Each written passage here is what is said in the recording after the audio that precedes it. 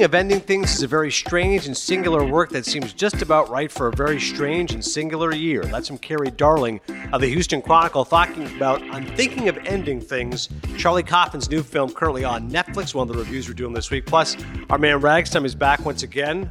Hope all of you are enjoying that segment as much as I am. We also have a director of a new film on Netflix. He's very interesting and has lots of insights on what's happening, not only with his own film, but also what's happening in the world at large. A Mount Rushmore of strangest movies, because that's the best way to describe I'm Thinking of Ending Things. Plus our Emmys preview. The Emmys takes place this Sunday. I'll give you what I'm looking forward to and what I hope will happen with Jimmy Kimmel doing a very odd conference. Obviously, it's going to be virtual and cameras will be set up everywhere, so who knows how it's going to go, but it'll be fun.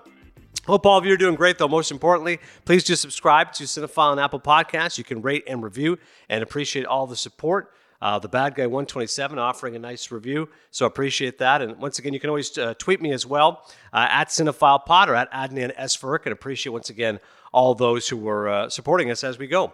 Let's get weird, shall we? I'm Thinking of Ending Things, a new film from Charlie Kaufman. It's about a woman and a man. That's right, boyfriend and girlfriend, and they're going to visit his parents at a lonely, isolated farmhouse. And as the voiceover tells us early on, she's thinking of ending things. That would be Jessie Buckley, the character. That's right. She's not sure about this guy. Maybe they should break up their relationship. And she uses a lot of voiceover. And then Jesse Plemons, the boyfriend, appears to hear her at times. But, oh, what's that? Oh, no, nothing. I'm just talking to myself. She was from Wild Rose. I don't know if you saw that film. But she's funny, sympathetic. It's intense. And she's the one who you're just not sure what's going on because you're seeing the movie through her eyes. And it is an awfully strange journey because they go to visit his parents. And his parents look young at 1 second, and they leave the room, they come back, they look older, and they're calling her by different names, and they seem to have different names. And for some reason, you keep seeing some random scenes involving an aged janitor. And you're like, what is this all about right now? I don't get this. So you're not really sure exactly what's happening, right? You've got just this confusing trajectory right now. But I think what is a big help for me is the fact that I read the book, I'm Thinking of Ending Things, by Ian Reid. And so I know exactly what's happening. And this is that rare example of where I think it is actually beneficial to have read the book before watching the movie. Normally, I'm not a fan of that process. I did it with Shutter Island. And I think in some ways it took away from my enjoyment of the film because rather than battling along with the audience and trying to figure out the jigsaw puzzle, I already knew what the story was all about. But I couldn't resist once I heard that Scorsese and DiCaprio were making an adaptation of Shutter Island. I read the Dennis Lehane book, and there we go. And for some people who saw the movie, they said, well, it's too confusing what the actual resolution is. And similarly with I'm Thinking of Ending Things, I've seen a lot of people saying, I don't get it. This doesn't make any sense. It's not like The Usual Suspects, which, by the way, I watched again. Terrific Rewatchables podcast. You should listen to Bill Simmons and Chris Ryan. It was very, very funny. But if you watch Usual Suspects, you're okay, great. So who is Kaiser Soze? And then there's an ending, and you're like, okay, cool. Wow, incredible ending. One of the great endings of all time. In the case of I'm Thinking of Ending Things, it's a strange, bizarre movie in which you're trying to put together the jigsaw puzzle of what's happening. And even by the end of it, you're still not entirely sure, judging by what some people are saying. Because like I said, I read the book, so I know exactly what's happening. I know why there's these random scenes involving an aged janitor at a rural high school. But I think for everybody else, you could be kind of lost. So I'm going to give the film 3 Maple Leafs. I really enjoyed it. I think it's maybe even 3.5. What the hell? 3.5 Maple Leafs I'm giving it because I think it's an excellent adaptation of the book. And I think Ian Reid, the Canadian author who we spoke to recently on Cinephile, I totally understand why he would be happy with the book. But I think for everybody else, you're kind of like, what the hell's going on here? But I think if you can stick with it and you can kind of figure it out, and you know what? Maybe if you don't understand what it's about, maybe if you say, okay, I don't really understand the ending, but I like the journey, then maybe you can enjoy it. And Jesse Plemons, who's a terrific actor, this guy was in Breaking Bad. He was in The Irishman, kind of like a young Philip Seymour Hoffman. He's this very morose boyfriend. And he's got this kind of sadness and despair about him. You're not really sure exactly why he has those feelings. And the parents, Toni Collette, high-strung, neurotic, David Thewlis, our boy Rags, me and him love him because he's always in Mike Leigh movies like Naked. I think the whole cast is excellent trying to put together what the hell is going on. Ty Burrow, the Boston Globe, like graphic artist Chris Ware, whose 2019 book Rusty Brown features a storyline that uncannily parallels this movie, Kaufman is a meticulous master at capturing the beauty that lies in bleakness. He's our patron saint of desolate lives. Also, A.O. Scott of the New York Times, who's a really good writer, and he's actually mentioned in Antkind, because at one point Charlie Kaufman's taking issue with him. And so A.O. Scott actually laughed in his review. He was like, listen, I read Antkind, did not realize I was mentioned or mocked, and to be honest with you, I don't really care. But here's A.O. Scott's review, which I think is quite pertinent. Kaufman's dialogue is larded with passages that sound like quotations, only a few of them attributed. Jake helpfully or pompously informs Lucy when he's quoting Oscar Wilde or David Foster Wallace. But at other moments, you may find yourself tempted to pause the movie, which is streaming on Netflix, so you can Google what you just heard, thus discovering, for example, that Lucy's lengthy, wised-up critique of John Cassavetes' A Woman Under the Influence is lifted verbatim from Pauline Kael's review of that movie. A visual clue of sorts has been proved by the appearance in an earlier scene of a copy of Kael's collection for keeps. The weird thing is that the Woman Under the Influence review doesn't appear in the book. An annotated version of I'm Thinking of Ending Things might be nice to have, though it might also undermine the sense of knowingness that is both one of the film's minor pleasures and one of its major provocations. Jake, who is defensive about David Foster Wallace and oblivious to the rapiness of the song Baby It's Cold Outside, I do love that song, by the way, is a guy with a clear need to know, explain, and control things. He's proud of how smart he is, though also a little ashamed that he won a medal in school for diligence rather than acumen. When Lucy makes an offhand reference to Mussolini making the trains run on time, Jake is quick to point out that improvements in Italian rail service actually predated the fascist dictatorship. His behavior toward her, his moodiness, his evasive answers to her questions, his passive-aggressive efforts to shut her down is increasingly alarming, even as it is also the most consistently realistic aspect of the film.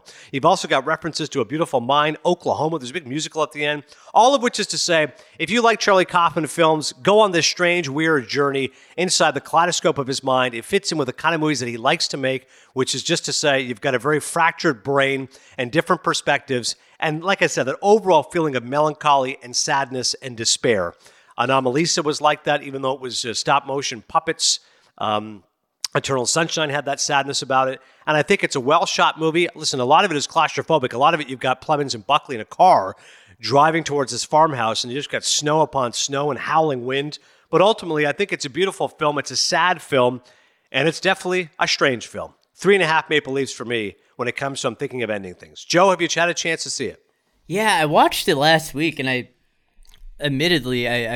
lost sleep over it. I dreamed about it right after I watched it, trying to figure out what happened. And after processing it for the last week, I think ultimately I really like it. I would probably give it 3 Maple Leafs out of 4. And as someone who didn't read the book and didn't know where the story was going, what it was about, it was kind of like, I guess, almost accepting the current that's taking you out to sea, you know what I mean, and no longer fighting it. At some point, I just had to give up trying to understand it and enjoy its weirdness. But I think, Adnan, and let me know if you agree, but I think one of the things that made it work for me was that it wasn't strange for the sake of being strange.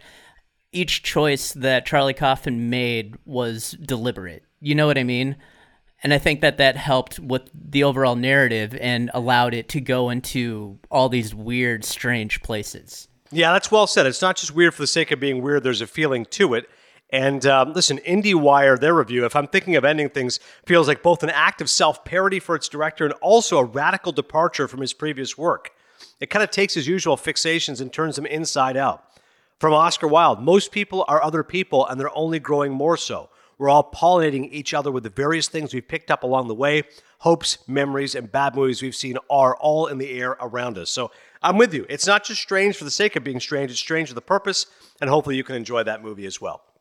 We'll get to Ragstime and our director in just a second, but first a quick Emmys preview. I'll tell you what will win, what should win. Outstanding drama series, it's going to be Succession. It should be Succession. It was the best drama I saw all year. Shout out to Better Call Saul. Hopefully one of these days it wins a Best Dramatic Series Emmy.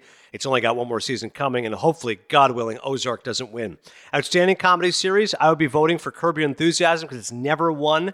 Has no chance of winning, though. I think it's going to be Schitt's Creek. My second choice would be The Marvelous Mrs. Maisel, but Schitt's Creek, quite the story. They're on Vox, which nobody can find, but everybody has binge-watched the series on Netflix, and they've loved it. So the most recent season, which I don't think a ton of people have seen, is going to win because everyone loves the show so far on Netflix, which they've caught up on. Also, shout out to The Kaminsky Method, which we did review here on Cinephile. Lead actress in a comedy series, I think it's going to be Catherine O'Hara, that great Canadian dame for Schitt's Creek. I got no issue with that, but I do love Rachel Brosnahan in The Marvelous Mrs. Maisel and the ever-ageless Linda Cardellini in Dead to Me. Lead actor in a comedy series, I'm pushing hard for Rami. I hope it's going to be Rami. I don't think it's going to be. I think it's going to be Eugene Levy. I'm calling a lot of Schitt's Creek, another Canadian win. But you can always watch out for the sneaky Michael Douglas, The Kaminsky Method. Lead actress in a drama series, I think it's Jennifer Aniston for The Morning Show. Hasn't won an Emmy in a long time. She won one as Rachel for Friends. but I would love to see Laura Linney win, and maybe she will win for Ozark. I did think she was the best part of that show. Lead actor in a drama series, I think it's going to be Brian Cox for Succession, but I'd love to see it be Jeremy Strong for Succession. Either one of those two I'm happy with. Please, God, don't tell me they're going to split the vote and Bateman's going to win for Ozark. That'd be the worst case scenario. Lead actor in a limited series or movie, it's a tough one. I think it's going to be one of Jeremy Irons for Watchmen, Hugh Jackman for Bad Education, and Mark Ruffalo for I Know This Much Is True. I'd probably vote for Ruffalo, but I think it's going to be Jackman, but I'm telling you, Irons was amazing as well. The defense rests. Lead actress in a limited series or movie, I think it's going to be Regina King for Watchmen. I think it should be Regina King for Watchmen. Supporting actor in a drama series, you've got a whole lot of Succession. I'd take any of those three if they win. Nicholas Braun, Kieran Culkin, or Matthew McFadden. I'm worried it could be Billy Crudup for the morning show, though. Outstanding supporting actress in a drama series, I think it's going to be Meryl Streep for Big Little Lies, and she's tremendous in the show, but I'd love to see Sarah Snook win for Succession. Obviously, as Shiv, she's tremendous, one of the few female actors that can really hold their own in that Roy family. Supporting actor in a comedy series, I'm pushing hard for Mahershala Ali for Rami. I think it's going to be Dan Levy for Schitt's Creek. I'm telling you, Schitt's Creek's going to get a lot of love. Maybe, though, outside chance, Sterling K. Brown for The Marvelous Mrs. Maisel. Tony Shalhoub is a 3-time winner, The Marvelous Mrs. Maisel. I love him. Alan Arkin for The Kaminsky Method. And if I had a second choice behind Mahershala Ali, I'd vote for Andre Braugher for Brooklyn Nine-Nine. Love Andre Braugher because of Homicide, Life on the Street. Supporting actress in a comedy series, hoping for one of Alex Borstein or Maren Hinkle for The Marvelous Mrs. Maisel. I think it'll be Borstein. She'll be a 3-time winner, a rare time that I think Schitt's Creek will lose Annie Murphy in this category. Guest actor in a drama series, yes, I've been all over Ozark, but this is one example where I really did like Jason Bateman. I thought he was fantastic in The Outsider, was only in one episode, the debut episode, but I'm hoping it's going to be Martin Short for the morning show. He was great on Mark Maron's podcast, WTF. Make sure you take a listen. Speaking of Canadian legends, Martin Short, one of the all-time greats, and he's excellent on the morning show. A rare dramatic turn, playing a pervert. He's a director who's been ousted for years ago, sex with a minor. So he's very Roman Polanski-esque because he's Martin Short. As he said, normally when comedians play villains, the mistake they make is they don't smile. I made sure to still smile. Villains have fun too.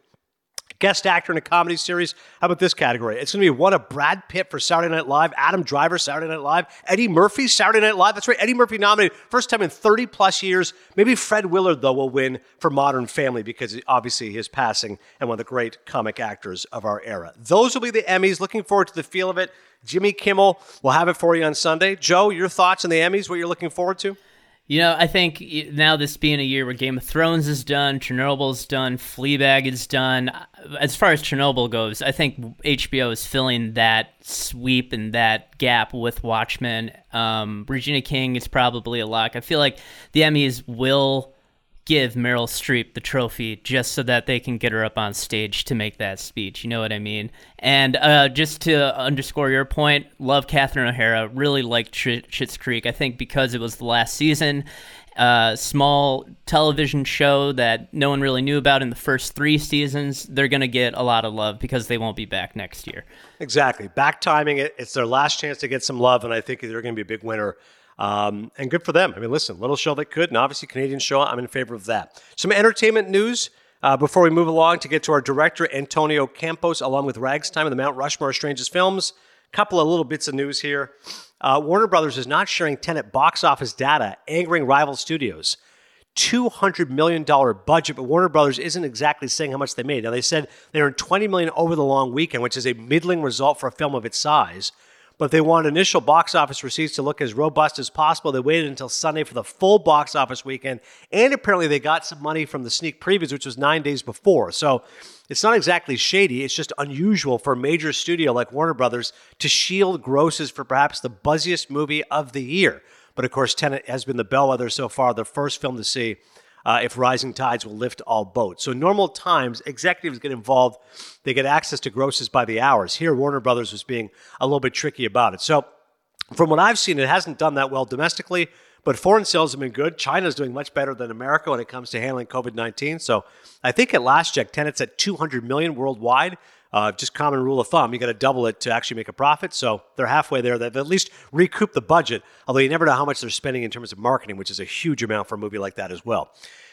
SNL returning to its iconic studio, 30 Rockefeller Center, and will resume live in-person broadcasting October 3rd. 46th season coming up. SNL shut down in-person studio production back in March when the coronavirus began to ravage New York City. NBC has not released a full schedule of episodes past the October 3rd premiere, though the 2020 presidential election is sure to figure heavily into the show's subject matter. As of early Friday, no host or musical guest had been named. But how about that show? Tenet, they're shielding the grosses, and SNL is coming back. Yeah, I mean, Tenet's interesting just because, you know, like what you said, all these other studios are using them as a gauge to whether they can release their big budget movies. So now I feel like if Tenet isn't doing well domestically this year, we're not going to get a lot of bigger budget movies for the rest of 2020. And SNL, I just wonder how funny it's going to be. You know, with football, baseball, basketball, they're feeding in crowd noise. Or do you think they'll use a laugh track on SNL? That's a good question. I don't think they'll ever go to that, but you're right. It is going to be an odd situation. We've seen that with sports. Maybe with SNL. I don't know, man. It's weird, right? So much of comedy is timing. You're right. If you don't use that, like, it looks too canned if you use it. If you don't use it, does it look too odd? I don't know. You're right. They may have to do that. I hadn't actually thought of that thought, but that's maybe something we have to consider here with live comedy, especially something like SNL. All right, coming up. Director Antonio Campos. You're really going to like him. His new film is called The Devil All the Time. It's streaming now on Netflix. And Ragtime with Scott Rogowski and the Mount Rushmore of strangest movies. All that more coming up.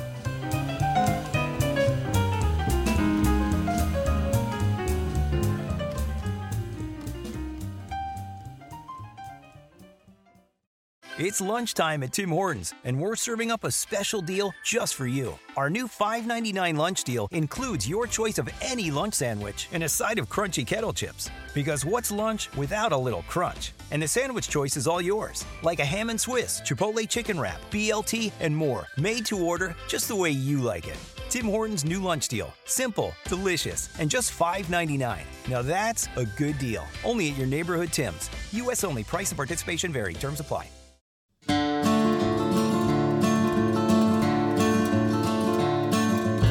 All right, a real pleasure to welcome in here to Cinephile director Antonio Campos. His film is called The Devil All the Time, and it is a terrific film. It is eerie and unsettling. It's an excellent thriller. It's got religious imagery. It's got excellent performances. So first and foremost, Antonio, thank you for the time. I'm wondering about the creation of the film and just the look of it. It's got a lot of style to it. I mean, early on, you can kind of get that sense that this is one of these gothic nightmares that you can really appreciate and delve into. What was it like for you in terms of when you were storyboarding it, looking at the visual look of the film? Yeah. Well, thanks so much for having me. I was looking at a lot of noir. I was looking at a lot of painting by because the movie goes from goes over a couple different decades, right? From the 40s to the 60s. So we needed a kind of a change in the palette, and so we looked at this painter named Andrew Wyeth, and he really kind of that sort of more muted, subdued, earthy tone kind of dominated the first part of the story, with pops of color, pops of red or whatever that, something that might sort of add some life to the frame, but really kind of pulling it back, keeping it very grounded and earthy. And then as the story progressed through the 50s and 60s, we started looking at this photographer named William Eggleston. And Eggleston had this kind of aesthetic where he kind of like leaned into color, some kind of like not natural colors, like poppy, weird, pastel-y colors, fabrics, and then tone on tone. So we started introducing kind of like different sort of strong kind of yellow against another yellow, and then started leaning into the griminess of the world. And so, it's interesting when you didn't go and look so much at like, a movie like Night of the Hunter or something, that's a kind of classic. Love Mitchum. Great movie. Yeah. Amazing movie. Very expressionistic in its lighting and its style. And we looked more towards grounded imagery. And then through that, tried to naturally bring in the sort of Gothic elements, as opposed to starting with something expressionistic and then bring it back down to earth, kind of started down to earth and started then finding out where those kind of images would just naturally appear. That's funny that you mentioned The Hunter, though, because it's absolutely a film that I referenced as I was watching it. Because again, it's about religious imagery. Yeah. In that case, this tyrannical preacher terrorizing these children. And you're right, there's these images when he's like going up the stairs, and it's like it feels like a childhood nightmare.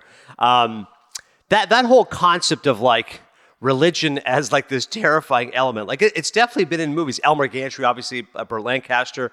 And then there's a rare movie where, like, there's a positive religious character like the Apostle, Duvall made a movie that was very much, about a firebrand preacher. But for yourself, what was it like when you're dealing with religious imagery, crucifixions and satanic rituals and evil preachers? I mean, are you looking at The Exorcist a little bit? How are you trying to kind of delve and make that stuff fresh?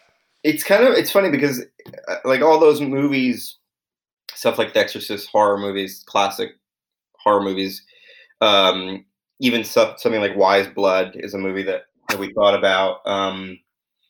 But really, it was kind of always looking at it like the movie was a movie about believers, and we wanted to ground the imagery so that it was very earthly and not like there wasn't anything kind of magical. If there was anything magical, we'd experience through the way that they were looking at it. When they would look at a cross, it was kind of in their eyes we would experience the magic, but then it would just be a cross, and the idea of the crucifixion that starts off the movie, the crucified Marine, in some ways it's like the idea was that this crucified Marine, this real crucifixion, that this guy who is a guy of faith, this religious guy sees, that guy, the guy he sees replaces Jesus in his mind.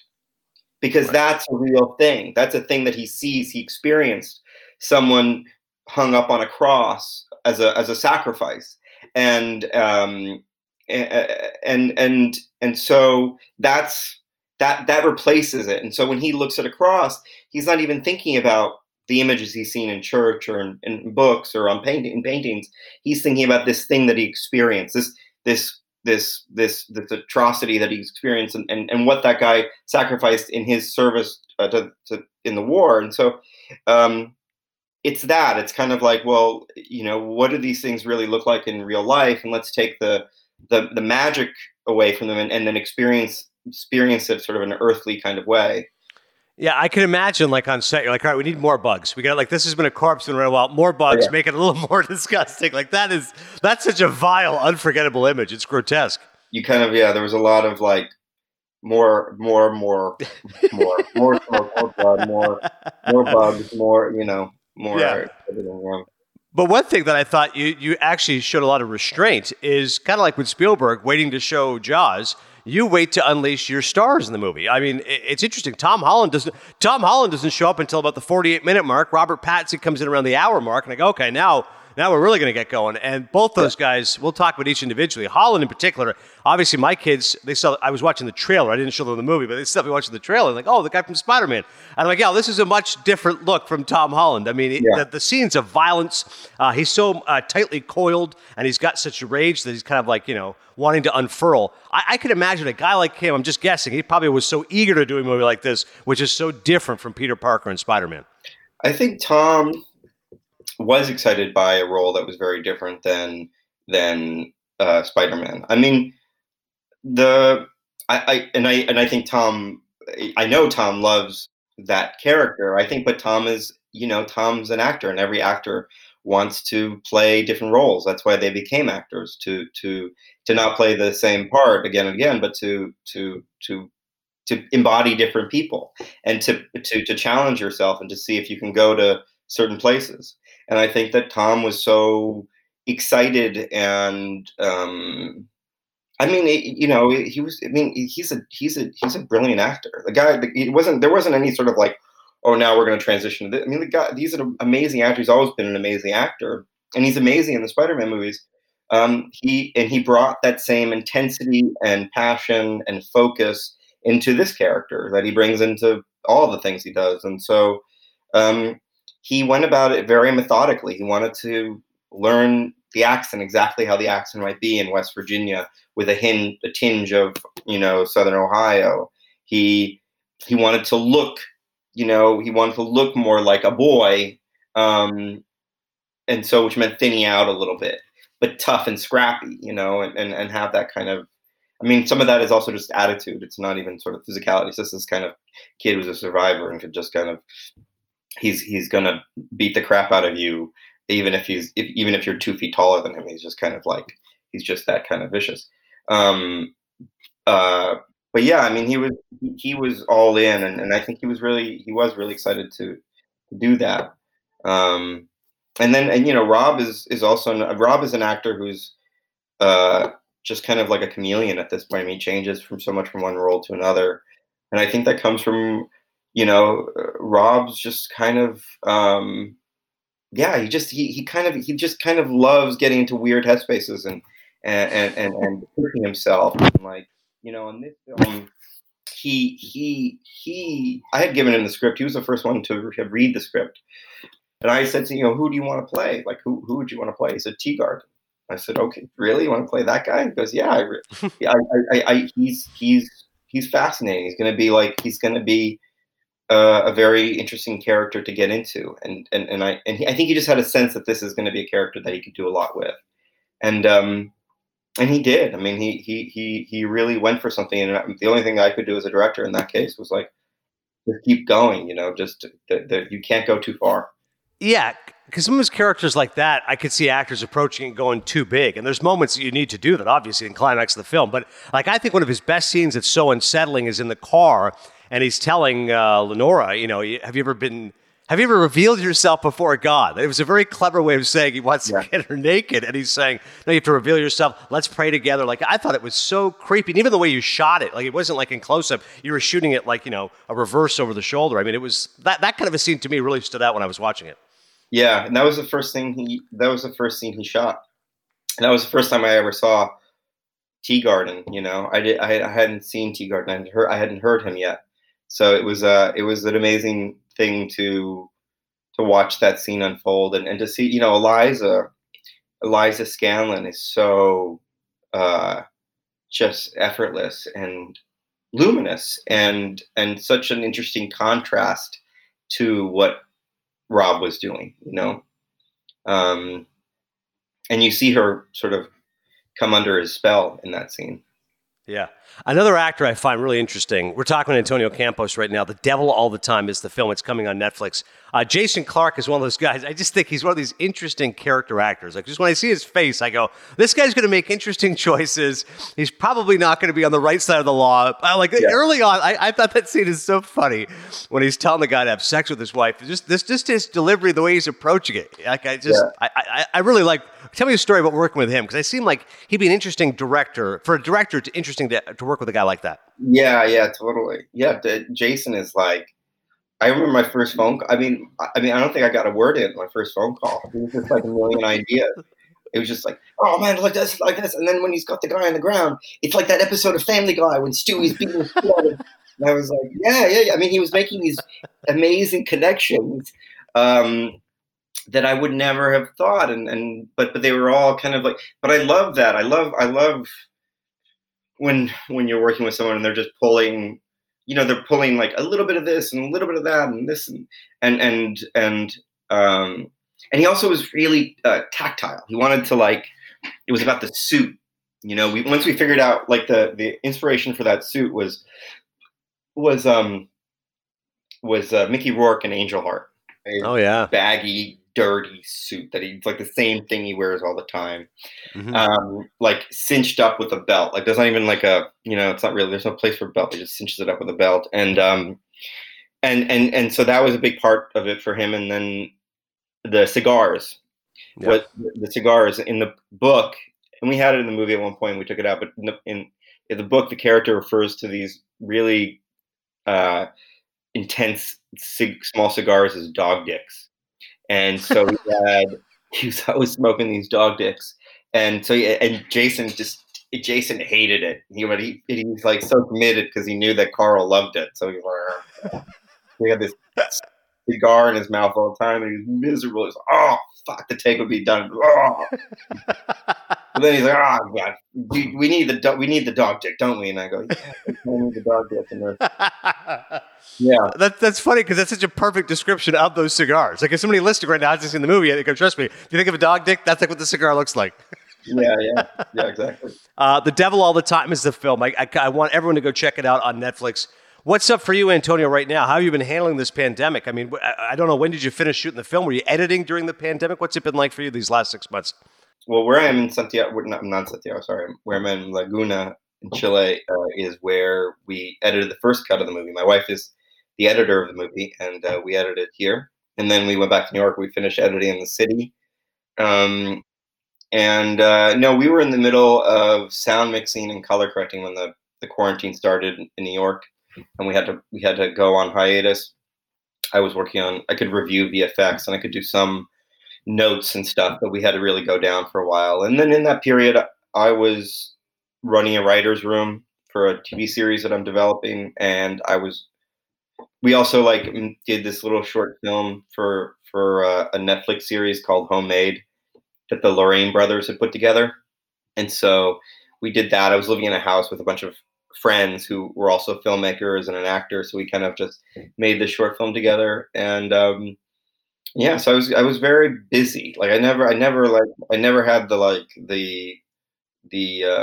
never really had downtime. And also we have a 2-year-old. So my wife was editing Loads of Spooky season 2 in one room for the first half of the day, and then I'd have my son, and then she would finish for the day, and then I'd start my writer's room, and she'd take the kid.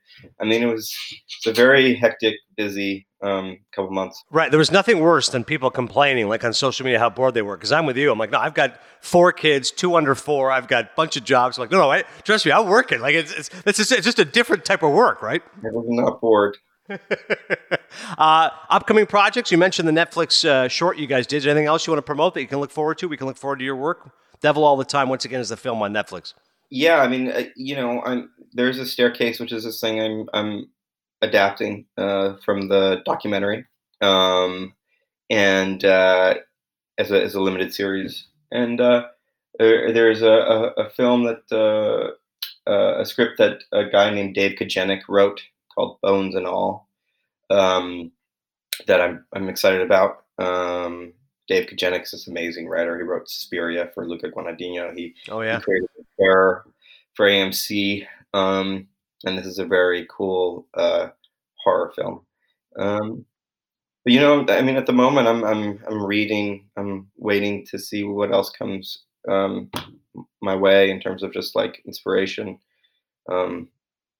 It's just so much of what I think is important as a filmmaker is to consume good stuff and read good books and watch good movies. And also, my son loves Miyazaki now. So now I'm watching all these Miyazaki movies with him, and he's 2 years old. Spirited Away. You can't go wrong with Spirited Away. Yeah. He loves all these he loves My Neighbor Totoro. He loves Kiki, and he loves Ponyo. And so we watched every day.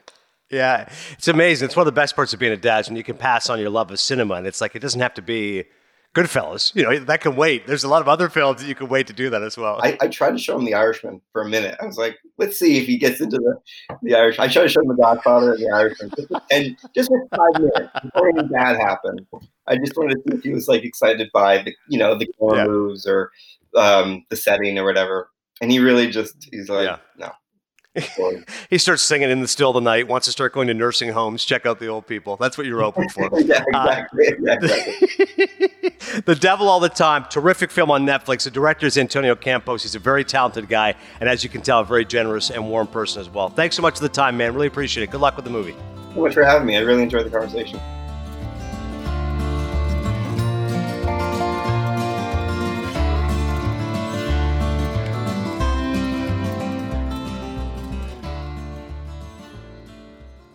Say goodbye to your credit card rewards. Greedy corporate mega stores, led by Walmart and Target, are pushing for a law in Congress to take away your hard-earned cash back and travel points to line their pockets. The Durbin-Marshall credit card bill would enact harmful credit card routing mandates that would end credit card rewards as we know it. If you love your credit card rewards, tell your lawmakers, hands off my rewards. Tell them to oppose the Durbin-Marshall credit card bill.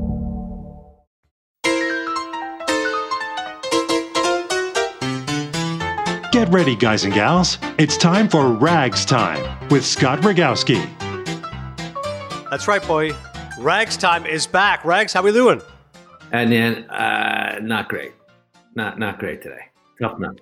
Oh, what happened? Is this your love life is still going well, right? That's all good, but my sleep life is the problem right now. I'm not getting any lately. A little bout of insomnia. this week. Last night was particularly bad. By the way, I hate to bring this up while we're recording, and we are recording, right? We are. I think this is like the 6th or 7th Rags time, and I'm still waiting on that first check. Yeah. Yes. So I looked into that. What they've said to me is that if the numbers grow astronomically, you're going to get a sizable cut of that. So we're going to have to ask Joe, and he'll crunch the numbers. And if we're seeing the Rags jump, then you're going to be, let me tell you something, well compensated. Now you guarantee. We talked guarantees and a signing bonus, if I recall. 20K a week is what my lawyers agreed to.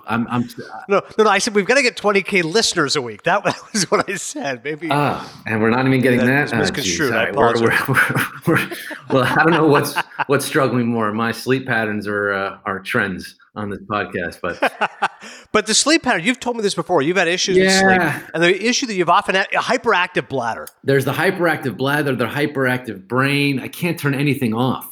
And it just keeps whirring. All parts of my body are just whirring through the night, keeping me up. Last night, man, I'm telling you, I tried to get in bed early for me, which was like 1 a.m. So I'm like in bed at 1, tossing and turning, listening to the radio, can't fall asleep.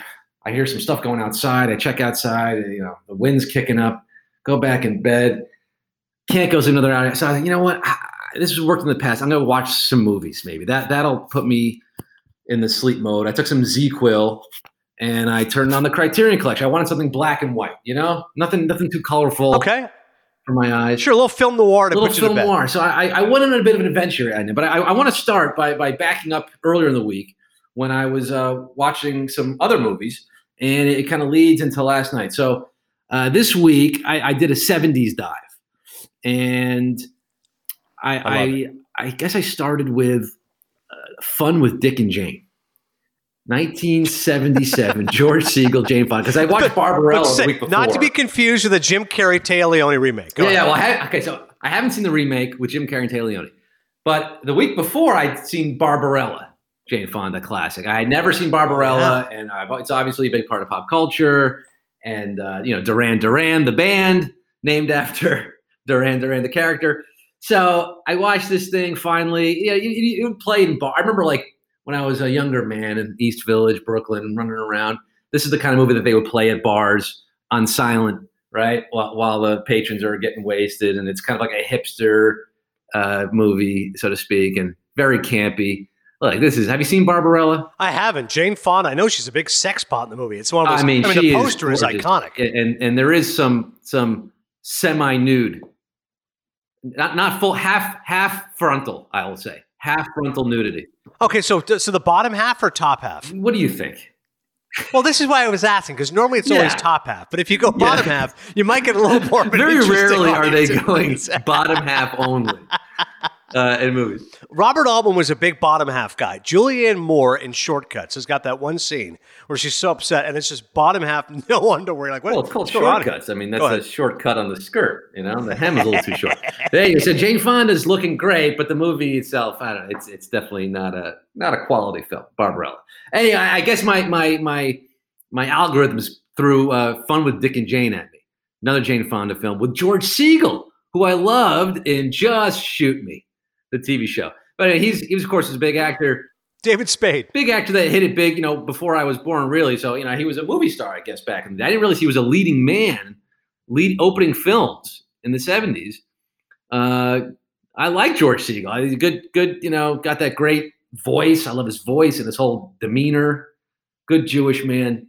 And this movie, Fun with Dick and Jane, it's about the couple who loses their jobs and they have no money and they're suburbanites, they're strivers, and they're trying to maintain the illusions of their comforts and luxury, and they have to turn to a life of crime to maintain that status quo. And very madcap, some slapstick, and satire. But I was reading the reviews, and I agree with them. The contemporary reviews from the time, Roger Ebert said it's two movies. One's like a sitcom, a TV sitcom, and one's trying to be a really, truly wicked social satire. And the director and the writer, Mordecai Richler, good Canadian writer, another Canadian. Mordecai Richler is a classic. The Apprentice of Judy Kravitz, amazing. Yes. So The Apprentice of Judy Kravitz, I haven't seen that. I got to see that one next. So he wrote the book. Very Jewish. Very Jewish, funny. very Jewish, Montreal Jew. And then Ted Kotcheff directed the film. So he directed both those movies, The Apprenticeship of Dudley Kravitz and Fun with Dick and Jane. Anyway, I watched this thing, and it's, yeah, I mean, there are a couple of funny scenes, but boy, talk about movies that don't get, we're in this 2020 lens that we have now. We look back on problematic films or problematic TV shows or how our culture has changed recently. This is something that doesn't get talked about enough, this film, and how some of the scenes, I mean, we're talking, there's a piece of dialogue in here that I would like to just repeat. And again, I have to make an absolute disclaimer. I do not use these words in my own life. I do not approve of these words. I will never use this word particularly. But to hear George Segal spit it out the way he does, and actually, as you'll see, the scene is quite transgressive in a way and progressive for the message it sends. But there is this exchange. So this is George Segal. He's at the unemployment office, and he's signing up for unemployment, right?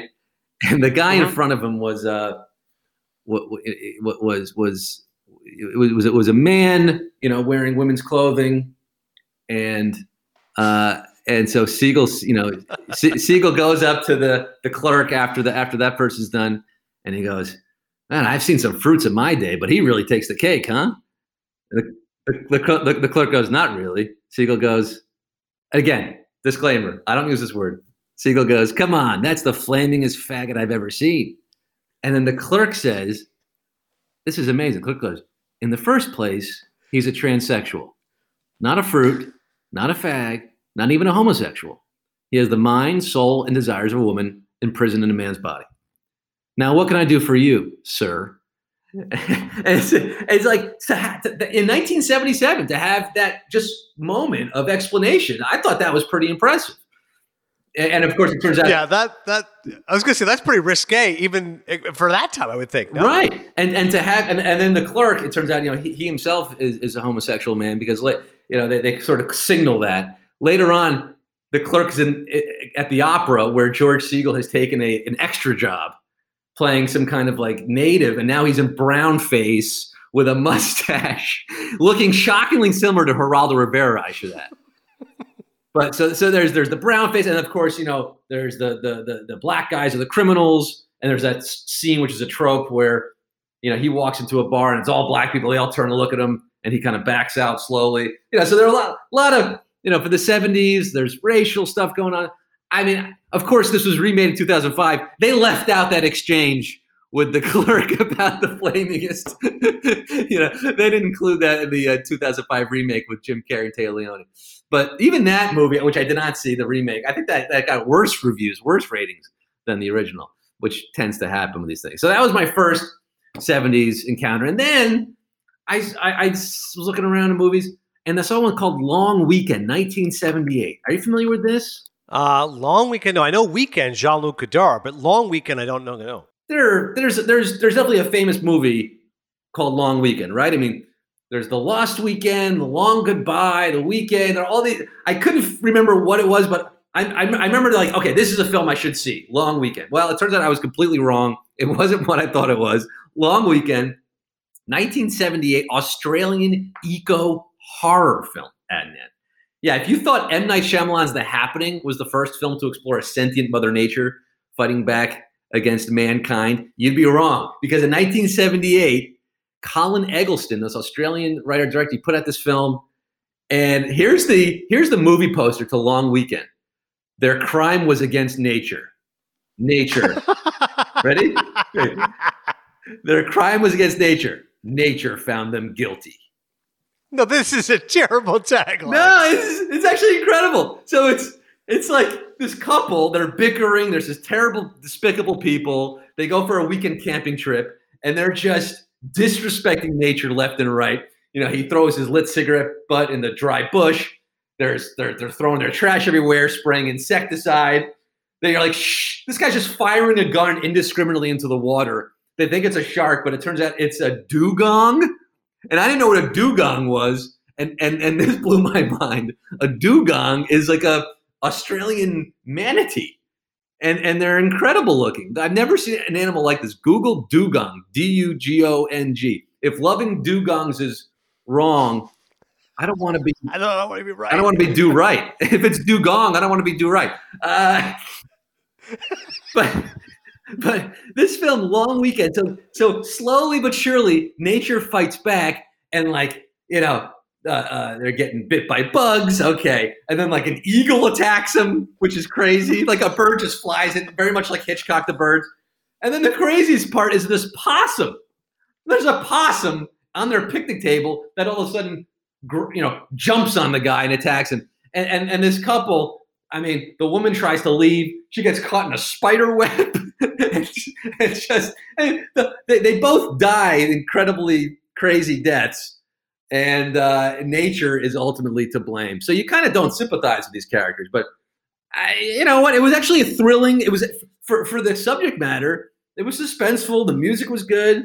If you like a horror film and you're eco-minded like myself, I would recommend Long Weekend. So this takes us back to last night. Now, this is a long rags time, I know. But last night, it's 4 a.m. now. I turn on my TV, and I'm like, you know what? I'm doing Cinephile tomorrow. I want to pay homage to my pal Adnan. So I type in AV into the search box on Criterion, Adnan Virk. And I want to see what comes up for AV. And what came up for me first was a film called Michigan Avenue. Now, I didn't know anything about it. Betty Gordon, it says, directing. Okay, I don't know anything about her. But I was very much attracted to the thumbnail, a very alluring thumbnail of what appeared to be 2 naked women in bed. Ugh. 1974, I figure, okay, great. We're staying in the 70s. I can do a 70s medley review for Rags Time. So I turn away. But what? By the way, what's this? Ugh, you just threw me. You are the king of smut, and you love it. Can we discuss the text that you sent me that I lost my calling? There was a smut peddler back in the turn of the century. This should be called Smut File. This podcast. This by the way, this is what Rags said to me. This is from the 1950s. Earn to $15,000 a year. Show and distribute movies for adult entertainment to clubs and organizations. Rush $3 for exciting 8mm film and complete details. Special breathtaking movie. Yes, breathtaking. A smut peddler. Torrid films. This would be you in the 1950s, going around from the social clubs and like Knights of Columbus and Elks Lodges, and hey, you guys want to see a dirty movie? $3. I'd be like the guy in Hardcore. Exactly. You'd be pimping out Crane and Carpy's films. So I'm thinking, okay, this is perfect. It's AV, brought me to Michigan Avenue, 1970s. Maybe it's some smut. I don't know what I'm getting into. I turn it on. Turns out it's a 6-minute short film. The description for Criterion is, it's Betty Gordon's first film made in collaboration with James Benning. It's both an investigation of the relationship between 2 women and a formalist study of cinematic syntax. Well, it's basically a silent film in extreme slow-mo. There are like 3 scenes where it goes frame by frame. It's like a frame, and then a second later, another frame. I mean, it's the most slow-mo you could possibly get, almost imperceptible. I thought it was like a freeze frame I was watching with some kind of ambient music going on, noise going on in the background. It's basically an art film, and it was 6 minutes long, so not much to talk about. There is the final scene, if you could call it a scene. It is these 2 naked women in bed. And boy, this is 70s, and there's more bush than a Kennebunkport clam bake. If that's what you're into. But I looked online. I said, I want some reviews of Michigan Avenue if I can find some. And of course, there is a website, Letterboxd, has Michigan Avenue here. And here's some popular reviews about this 6-minute art film, right? I really like the sound on this, and it almost goes somewhere interesting, but doesn't. Not a particularly enthralling 6 minutes, but the still images allowed a viewer to think more heavily about what they're implying. Here's someone goes, intense and sensual, but not particularly dynamic, and too brief. I wanted more. So some people like this movie. I just think to myself, there's probably one person out there, maybe one person in the whole world, for them, this is their favorite movie of all time. 1974 is Michigan Avenue, 6 minutes. Somewhere out there, one person who wakes up every morning, watches Michigan Avenue, makes breakfast, watches it again, maybe on their commute. I mean, it's perfect for Quibi, right? 6 minutes. It'd be perfect for Quibi. I just love I love the idea of a pretentious film person who, what's your favorite movie? Well, it's Betty Gordon's Michigan Avenue. 6 minutes of near silence and extreme slow-mo, which is a cinematic, formalist study of cinema. What the hell does that even mean? A formalist study of cinematic?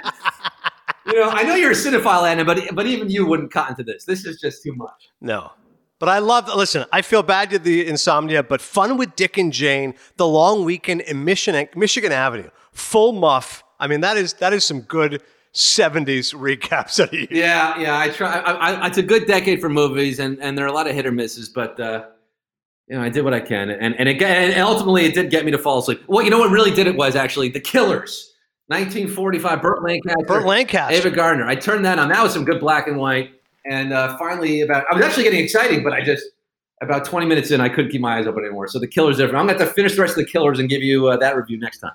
I love it. Great stuff as always, Rags Time. Follow him on Twitter and Instagram at Scott Rogowski. Kenny Bunkport, great shout out. Thanks, buddy. You got it. Where's that check? Send that check. There won't be another Rags Time.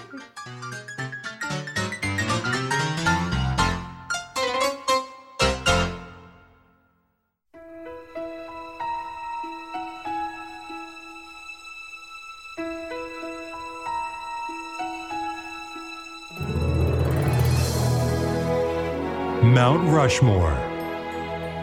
All right, time now for the Mount Rushmore strangest movies. I love the list that producer Joe has cobbled together because some of these movies are just so bizarre. I hadn't thought of them in so long. But Un Chien Andalou has to get on there. 1929. Louis Buñuel said if he were told he had 20 years to live, was asked how he wanted to live them, his reply would be, give me 2 hours a day of activity. I'll take the other 22 in dreams. Dreams were the nourishment of his films from his earliest days as a surrealist in Paris to his triumphs in his late 70s. His first film written in collaboration with the notorious surrealist artist Salvador Dali was Un Chien Andalou. Neither the title, an Andalusian dog, nor anything else in the film was intended to make sense. It remains the most famous short film ever made, and anyone halfway interested in the cinema sees it sooner or later, usually several times. That is from the review of Roger Ebert. I mean, it is as surreal as it gets. The scene with the eyeball is just so disturbing. I mean, just Un Chien Andalou has to make the cut. I know it's a very cinephile-esque pick. That's one of mine on the Rushmore. The image of the moon, by the way, followed by the image of a man with a razor slicing a woman's eye, which was actually a calf's eye, although legend has transformed it into a pig. The hand crawling with ants was followed by a transvestite on a bicycle, a hairy armpit, a severed hand on the sidewalk, a stick poking the hand, a silent movie-style sexual assault, a woman protecting herself with a tennis racket, the would-be rapist pulling the piano with its bizarre load, 2 apparently living statues in sand from the torso up, and so on. To describe the movie is simply to list its shots since there is no storyline to link them. How about that? Chienandalou. Trash Humpers is quite possibly the worst movie I've ever seen. My friend Mark Calmanici and I saw it at the Toronto Film Festival. Harmony Korine, the writer of Kids, director of Gummo, did it. By the way, Gummo could very easily be on this list as well. But Trash Humpers is not only arguably the worst movie I've ever seen, it's up there with Stop or My Mom Will Shoot. Sorry to Bother You is a pretty bad movie I saw. Whatever the hell that movie was, the Big Lebowski spinoff. Remember I reviewed that earlier this year starring John Turturro with Jesus? That was horrific too. Those are my Mount Rushmore worst movies of all time. But Trash Humpers, the title is not a lie. They're humping trash. It's awful. And it's one of the strangest movies I've ever seen in my life. Honorable mentions, Swiss Army Man, which I've never seen. That's with Daniel Radcliffe. Apparently Paul Dano's in it, and one of them is dead, and the only way he can move is by farting. There's a ton of flatulence in the movie. Under the Skin I saw, because Scarlett Johansson's naked in the movie. Again, a movie I don't understand. It's just very strange. Mandy, I want to give a shout out to Nicolas Cage, who I love, met him at Sundance. The Cheddar Goblins, which Mike Golick Jr. could tell you all about. But I want to include Synecdoche, New York, because we're talking about Charlie Kaufman, and the impetus for this is I'm thinking of ending things. In Synecdoche, New York, I still don't really understand what the hell was happening. As I've said before, I love his work. I've explained why. Mark Simon's happy. I gave an explanation. But Synecdoche, New York, I think is his worst movie. It's just too strange to even understand. It's kind of boring. But there's one scene that's great. Philip Seymour Hoffman goes to the bathroom, and the guy who's really tall stands over, looks at the stall, goes, I've never seen you shit green before. Actually, no, maybe he says a shit blue, actually. But I have to look this up. I'll never forget, though. I saw actually that at the Toronto International Film Festival with my friend Nick Candiato. So in case you're keeping pace right now, the Mount Rushmore strangest movies, Un Chien Andalou, Trash Humpers, Synecdoche, New York. I've given honorable mentions to Mandy, Swiss Army Man, Under the Skin. Sorry to bother you. Again, terrible movie. I'll give it an honorable mention. But my last choice is In My Skin, which is involving Antonio Banderas and the wildly creative Pedro Almodovar. I mean, there's like sex changes in this. Like basically this guy, I mean, is this just warped plastic surgeon who suffers a terrible trauma and to get revenge captures the guy and turns him into a woman. And at one scene, you're seeing a close-up of a bunch of dildos, and he's telling him you're going to have to use each of these to kind of get a cop to speed. It is brilliant, but also demented. In the Realm of the Senses is another movie I've mentioned before in which a lover cuts off her lover's genitals. That's also very, very strange. Japanese movie. As you can tell, I've seen a lot of strange movies in my life. I've got 4 movies in the Rushmore, and I've given you 5 honorable mentions. To recap, though, the actual list is Un Chien Andalou, Trash Humpers, Synecdoche, New York, and In My Skin. Joe, what do you got? That's pretty good. But first and foremost, the Jesus Rolls was the John Turturro movie. That's right. That's one of the worst movies I've ever seen. Thank you, Joe. Yeah, the cover is him licking a bowling ball. But mine are Swiss Army Man. I had on my list that. I mean, I'm a sucker for practical effects. It's so weird, and Daniel Radcliffe, even though he's playing kind of an inanimate object for a lot of the movie, he's really, really great in it. But I'll put that on my list. I feel like I need to get a David Lynch movie on there, so I'm going to do Eraserhead, which is just bizarre.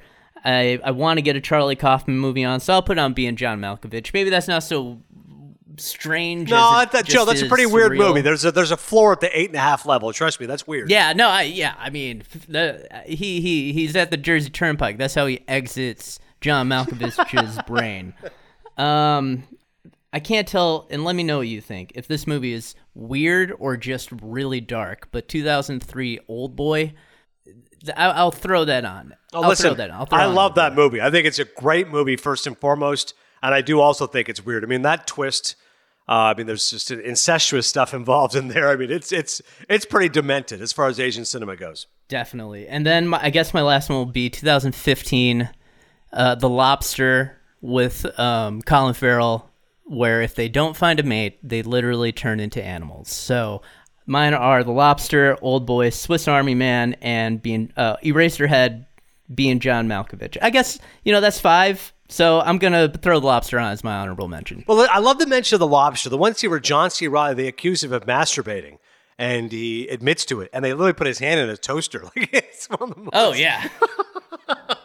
It's strange. You could say it's strange. And how about the early scene when Colin Farrell's being interviewed? They're asking him if you're straight or gay, and he says, "Well, I think he says what happened to the option for bi?" And they tell him, "Well, the bi is no longer there." And then he has literally it's a close-up of about 30 seconds where he has to determine what answer he's supposed to give.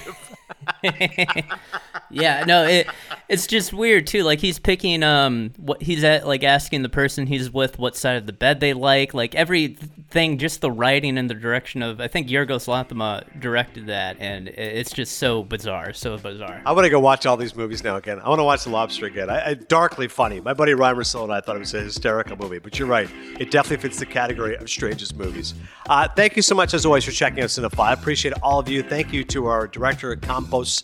Thank you to Rags Time. Thanks, as always, to Joe. We'll be back next week as we keep it rolling here. We'll recap the Emmys and hopefully some new releases as well. I'll see you at the movies.